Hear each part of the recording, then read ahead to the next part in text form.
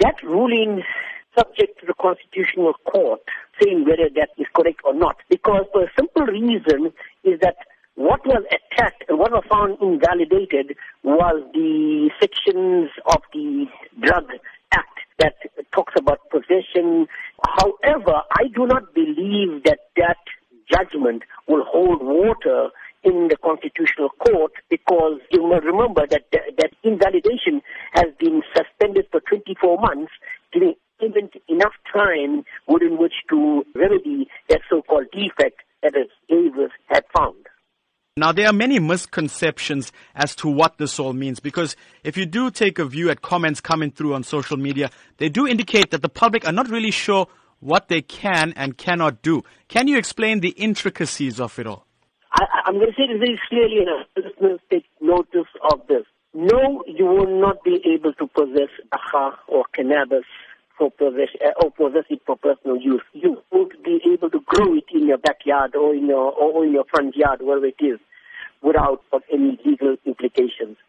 Until, I repeat, until the map is finalized, people got to be very cautionary in order not to do something very silly and find themselves in the letter of law. What the judgment has actually done is to allow people who use cannabis for not recreational purposes, but for rather medicinal and for religious purposes. That is the narrow band within which that judgment is viewed. People are looking at this judgment as if it is licensed to go about and, start having a Dagga farm in your backyard. So, I'd like to say this very clearly, that Dagga use will still land you in jail, notwithstanding what the High Court has stated. And this is the problem with our media. They do not know how to read judgments, and it is very clear from what I read, the 66 pages of judgment. All it said was that particular section was invalid.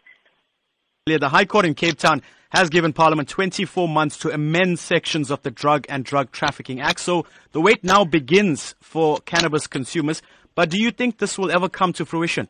This is something very serious. Remember, South Africa is a signatory to the International Convention Against Drugs and Drug Trafficking. This judgment, if it passes through, can lead to abuse. It can get people individually marketing Dagga for their own commercial purpose, because that is a loophole. There are a lot of loopholes in the judgment, which I would warn people against not to suddenly open up a Dagga farm in your backyard.